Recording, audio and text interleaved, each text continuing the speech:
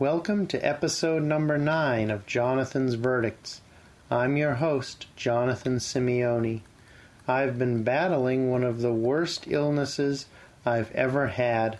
It has been lingering for 10 days. For several days I could barely talk. So I'm glad to be recording another episode of Jonathan's Verdicts. The title of this episode is Medicare Must Be Improved. The verdict for this episode is accessible, free, universal health care is a right.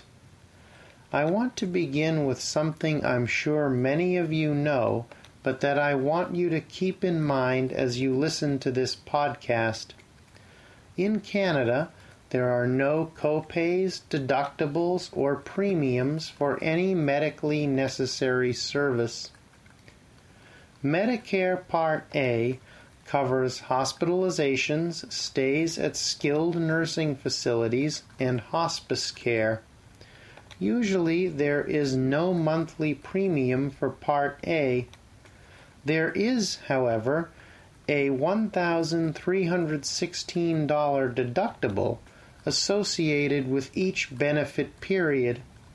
A benefit period begins each time you're admitted to a hospital or skilled nursing facility and ends when you haven't been admitted to a hospital or skilled nursing facility for 60 days. If you're admitted to a hospital or skilled nursing facility after a benefit period has ended, you must pay the deductible again.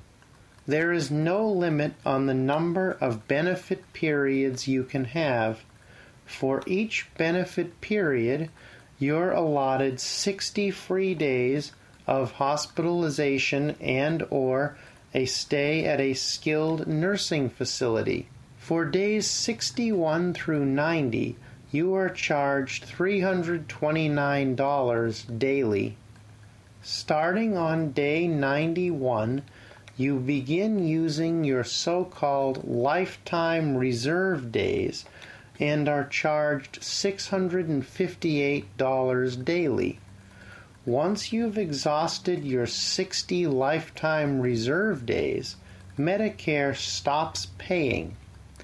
You can get coverage for hospitalizations and stays in skilled nursing facilities after using your lifetime reserve days, but Medicare won't pay once you hit 91 days of residency. Generally, Medicare Part B covers services that don't require a stay. The standard Part B monthly premium is $134. People getting Social Security pay less than the standard monthly premium for Part B. On average, those collecting Social Security pay $109 a month for Part B. There is an annual deductible of $183 associated with Part B. After that, you are usually responsible for 20% of the Medicare-approved amount. The Medicare-approved amount is the amount Medicare will pay for the service you have used. Medicare Part D covers prescription drugs. The monthly premium for Part D depends on the plan you choose and your income. It's important to note that there are many services most of us want that aren't covered by Medicare. For example, nursing home care, dental care, vision care, hearing care, and routine foot care aren't covered by Medicare. If you need or want any of those services, you'll have to purchase supplemental insurance. When we adopt Medicare for all, I'm feeling optimistic today, we must not only make Medicare universal, we must make Medicare free and comprehensive.